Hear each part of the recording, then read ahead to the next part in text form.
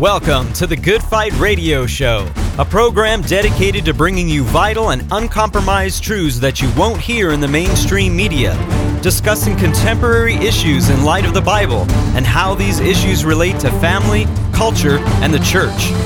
The heart of this show is to glorify Jesus Christ and expose the works of darkness as He is commanded in Ephesians 5:11. Now here's your host, Good Fight Ministries' own Chad Davidson. Welcome back to the Good Fight Radio Show. I'm your host, Chad Davidson of Good Fight Ministries. And with you, as always, is the show's producer, Tony Palacio. How are you doing today? Praising God for everything He's done in my life. Amen, amen. And I am so excited for this special edition of the Good Fight Radio Show where we interview Dr. Gordon Nickel, an Islamic scholar, with books such as The Gentle Answer to the Muslim Accusation of Scriptural Falsification and The Quran with Christian Commentary. We discuss with him how to share the gospel with our Muslim neighbor and what it's like being a scholar in Islamic studies. Thank you so much for joining us on this special edition of the Good Fight Radio Show. I am more than excited to talk with Dr. Gordon Nickel today, who is a Christian scholar and writer on Islamic studies, especially academic study of the Quran. He has a PhD in Quranic studies at the University of Calgary under Dr. Andrew Rippin, and Dr. Nickel has taught on Islam and the Quran at Associated Canadian Theological Schools, University of Calgary, Trinity Evangelical Divinity School, and the University of British Columbia. He's trained scholars in India and Southeast Asia, and he is the author of Narratives of Tampering in the Earliest Commentaries on the Quran, The Gentle Answer to the Muslim Accusation of Scriptural Falsification, and The Quran with Christian Commentary. We want to thank so much for Dr. Nickel being with us today and sharing with us, and God bless you, brother. Praise the Lord. Welcome to the show.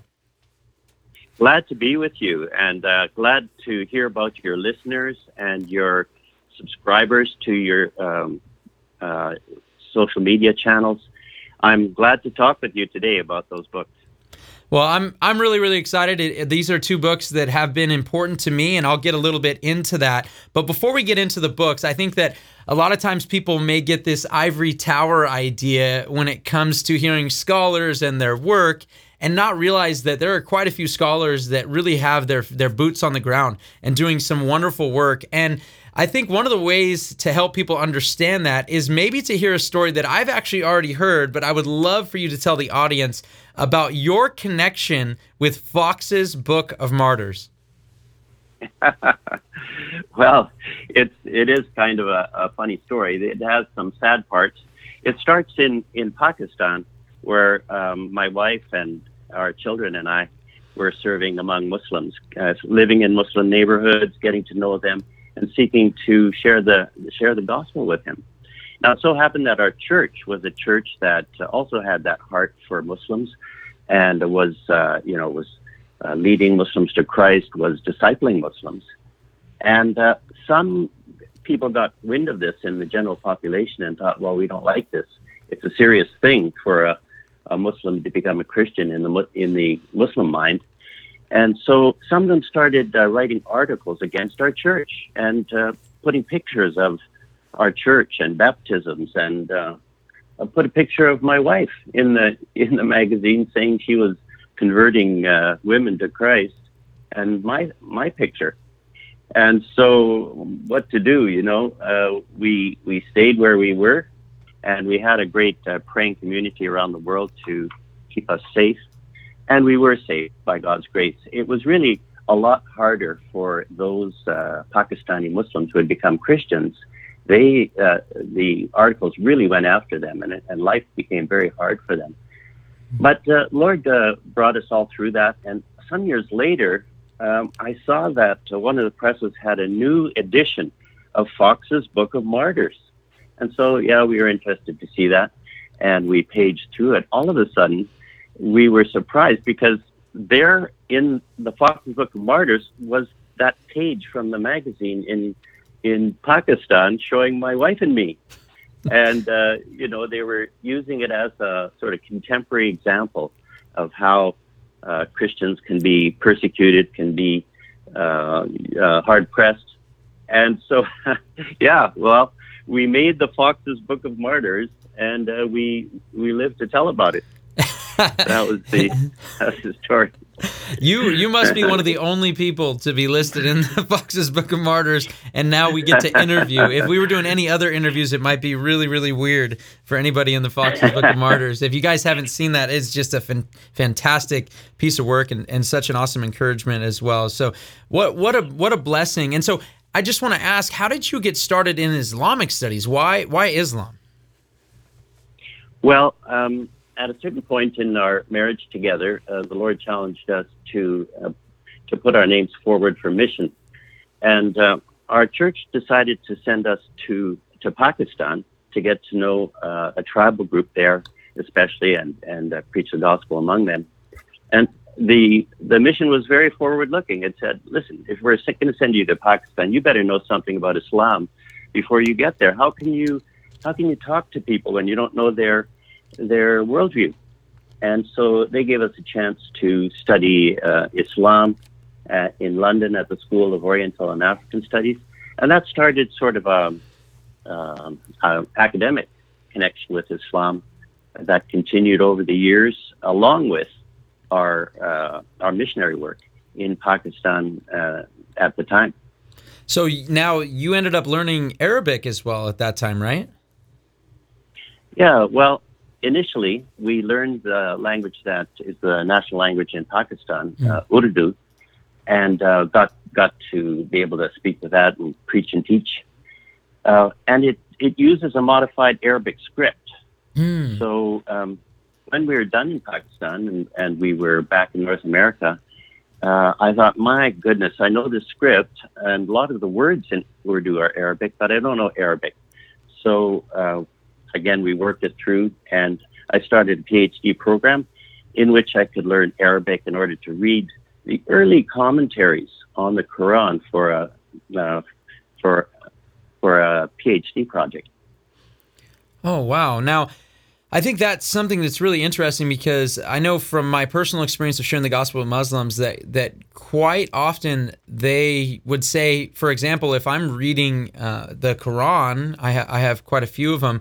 Typically they're the interpretation by Yusuf Ali, and so I have those Qurans, but they say that's not the Quran. That's only a translation of the Quran, which is something interesting, I think, when it comes to a difference of where, like, Christian would say, I'm reading my Bible, whether it's in the language that you learn there in India or this one in America. Is there a difference there? Is there a reason why Arabic and why you have to learn Arabic to read the Quran? Well, good question. I'm not sure how much this is a sincere comment and how much of it is probably maybe looking for an argument. You see, many Muslims say that the Quran is miraculous and that it was, they say, revealed in a language that no one else could come up with, like in Arabic, but with words and style that no human could ever rival. And so this idea about the Quran being a miracle, and therefore the messenger of Islam being a true prophet of God, this is their claim. This is what they started to say. And so, but you know what? I don't believe it. I know the Arabic of the Quran. As you say, we have many good Bible translations. We trust them, and we should trust them.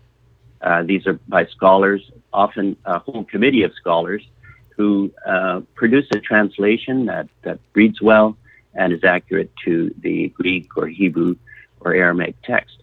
And it's the same thing with the Quran. You can find good translations, and you can understand what's going on in the Quran without needing to know Arabic. So, yeah, a little bit of a polemical claim, perhaps, to sort of say the Quran is God's word, but I don't I don't go along with it. Let's put it that way. Yeah, that's good. Good to know.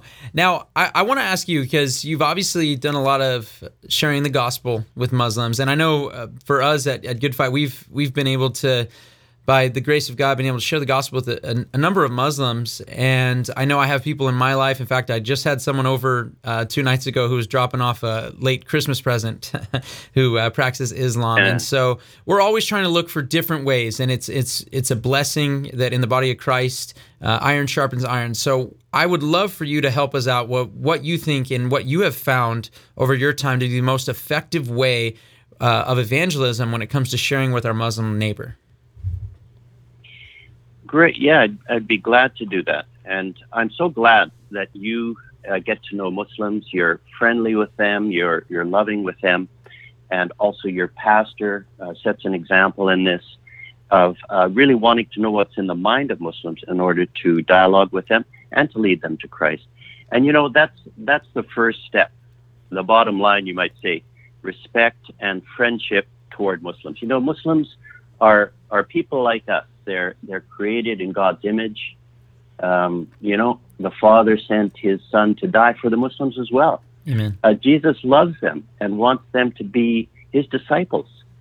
And so we should have that same attitude. Let's make the effort to understand Islam in its own terms as we can. Not everyone can stop to take a degree, but we can learn a lot about that. And then let's be straightforward about the truth of the gospel and our evaluation of Islamic beliefs and practices according to the criteria of the gospel. Like it's not just something about prejudice or bias or we don't like this, etc. No, it's about saying the truth is in Jesus. The truth is in the gospel. And that's the standard that we apply to what we hear from Islam. We can be friends with people with whom we disagree and even disagree about some of the most basic things. In North America right now, there's a kind of crisis about this. It's as if we don't agree, we hate them or something, or they hate us. Like, what's going on? Why can't we talk together? And so we've always seen this with Muslims. The second thing is the gospel has power, has spiritual power. Romans 1:16, right? Mm-hmm. I'm not ashamed of the gospel. Why would it be ashamed? It's got dynamite power to save people, all kinds of people, the Jew, the Gentile, the Greek, the Muslim. And so let's be sure to give words to the gospel. It's great to be kind to people, and we should, and love them and care for their needs. But that's not what saves people. What saves people is the message of the gospel. What do you think? Is that? Would you agree with that? Oh, yeah, the dunamis, dynamite power, without a doubt, when it comes to it. And the fact, like you said, I think that's beautiful because we do believe that Jesus died for all. And so it is a blessing to hear that and to see the same thing that we're seeing. We want to see Muslims saved. We recently had a post on our social media, and I saw people like, I would never read the Quran, and I was like, well, why? We have the truth. We're going to compare it. And reading through the Quran, and I had mentioned this before, pre-show, I have a discipleship group that I've been doing now for a little over a year. And when Ramadan came, I said, you know what? I had read different testimonies of Muslims who had come to Christ, and a lot of them talked about during Ramadan. Now, Ramadan had COVID here in the States, so it was a little tougher to do this, so we weren't able to do that. But one of the things that takes place, and one of them told me specifically in their testimony that, hey, you know what, Ramadan's a great time to go. And if they would even have a meal with you, late at night, which I have no problem with that. I like eating. And if they would have a meal with you, and then it's a great time to ask questions, and to bring up, especially because even nominal Muslims at that time are still typically will practice the Ramadan, at least to be with their family and things like that. So I said, hey guys, why don't we do something special as a group, and let's go through in a chronological order the Quran as a group, and then we'll talk about it, and I'll teach on it every Monday, and we'll learn. And it was just so interesting. I had already planned that, and your book, the Quran with Christian commentary, it had come out in April, and so I went over to my father-in-law's house and Pastor Joe Schimmel, who's the president and founder of Good Fight Ministries, and this book was sitting on the table right before Ramadan. And so he's like, "Hey, it's yours, bro. Have it. I'm going to get another copy." And then a number of the other brothers did as well. And this has been a wonderful piece of literature, I know, for myself, and it was very easy for me to read and to get through, and we read every day, and we got through the entire Quran chronologically in a month. It's actually not too bad. It's a lot easier at the beginning of the month because we did it by chapter, and in the beginning, a lot of the chapters are much shorter, and then they get longer as you go.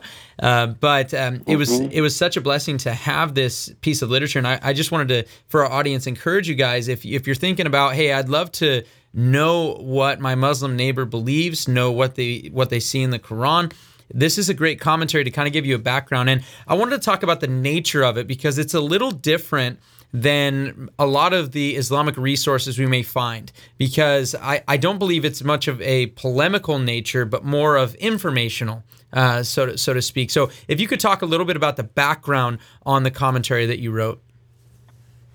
Sure. Can I make just a couple of comments about some great things you said? Oh, yeah. You put your finger on two things that are really important. First of all, sitting down with Muslim friends, eating together, one-on-one is better when you're talking about stuff that can be controversial. In crowds, sometimes your friend might want to defend Islam to show others that he's a good Muslim. But when you're sitting together, that's when you can talk freely, and also the Holy Spirit is there to touch the heart of your friend. Second thing is, I love to hear about your discipleship group, and greet them from me. I just think that's so fantastic. That was our experience in Pakistan with those who did come to the Lord, to meet every week, to eat together, to laugh and sometimes cry together.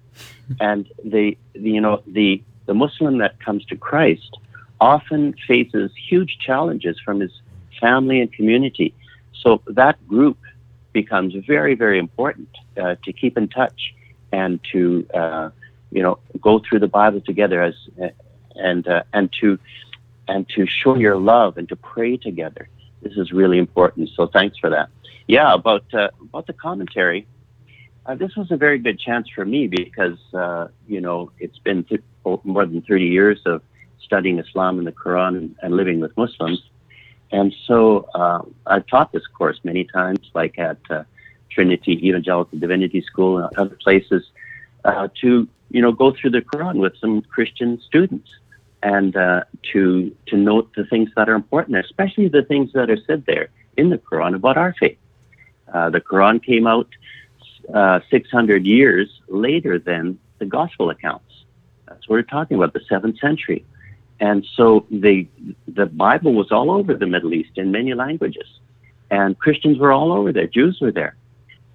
So Islam, when it developed, had to reckon with the pre-Islamic scriptures. And so this is something that really came out to me when I started to write the Quran with Christian commentary, is that the Quran itself addresses Christians, addresses Jews, and it uses an expression, "Oh, people of the book." It says it's speaking to people who aren't Muslims, and it says things about us, about what we believe, about what we do, and it also says things, some things about how Muslims should treat non-Muslims. Now that's all interesting to non-Muslims, right? Mm. And so that's one of the angles that I took to writing the commentary. And as I went through, I was not polemical. You're absolutely right. I wasn't trying to argue. I explained many parts just as to how Muslims understand them. And much of this comes out in commentaries on the Quran. Islam is a very traditional faith. It's not like people sit down today and read the Quran in a circle and then say, "This is what it means to me." But that doesn't happen, actually. Islam is traditional. The Quran means what it's meant for over 1,000 years. That is, the great exegetes or commentators on the Quran gave the meanings, and that's the meaning. It's traditional. You accept what comes from the past. And so many of the parts of the Quran, I knew already how most Muslims see them, and I tried to explain those kinds of things. And so this is one element in the book, but I was very careful to find anything that had to do with the Jewish faith, the Christian faith, with the Old Testament and the New Testament, and then to interact with what the Quran was saying. Not just to argue against it, but to explain it, and then to give a response, as anyone would in a good conversation. Yeah, it's interesting. In the introduction to Surah 5, you wrote this. It says, "It is surely remarkable, and for many readers perhaps surprising, that the first 4 long surahs of the Quran should devote so much material to and about the, quote, people of the book." So who are the people of the book in the Quran? Well, good question. It's not always clear who's meant. Sometimes it seems to be Christians and Jews, many times just Jews, and sometimes just Christians. But it sort of never does the equal equation. It doesn't say the people of the book are Jews and Christians. And so that comes up a lot, you're right. And non-Muslims have sort of heard that people of the book is a nice term, maybe an endearing term, because it's saying people who have a scripture, and they're good because they have a scripture. But in fact, in the Quran, the number of times people of the book comes up, and especially when people of the book are addressed, it's usually polemically, that is, to aim at the roots of the Christian and Jewish faith, to knock them down a bit, and to give this new message of the Quran and Islam in its place. Now, it's interesting because in your introduction, I was going to switch this up a little bit on you, because in your introduction, just talking about the Quran as a whole, you said, quote, "The contents of the Quran come from the Middle East in the 7th century AD, though scholars do not agree on precisely how or where it came together. The Quran that most Muslims use today reflects a decision of Muslim leaders in Egypt in 1924 to adopt one particular reading of the text from among many possible and officially accepted readings." Now, I'm just wondering, this is me as a layman, why was it that Muslims chose this edition, and were there other editions that could have been chosen at that time? Yeah, the word there is one particular reading. Reading is a special term for Arabic because Arabic is a language that has generally consonants, and then as Arabic developed, people put marks above or below the consonant to give the vowel sound. In other words, most of the Qurans, all of the early Qurans don't have the vowels showing. And many of the early Qurans are not even certain on which consonants those are, because in Arabic, a certain shape can be up to 5 different consonants. And so if you have a text that has no vowels,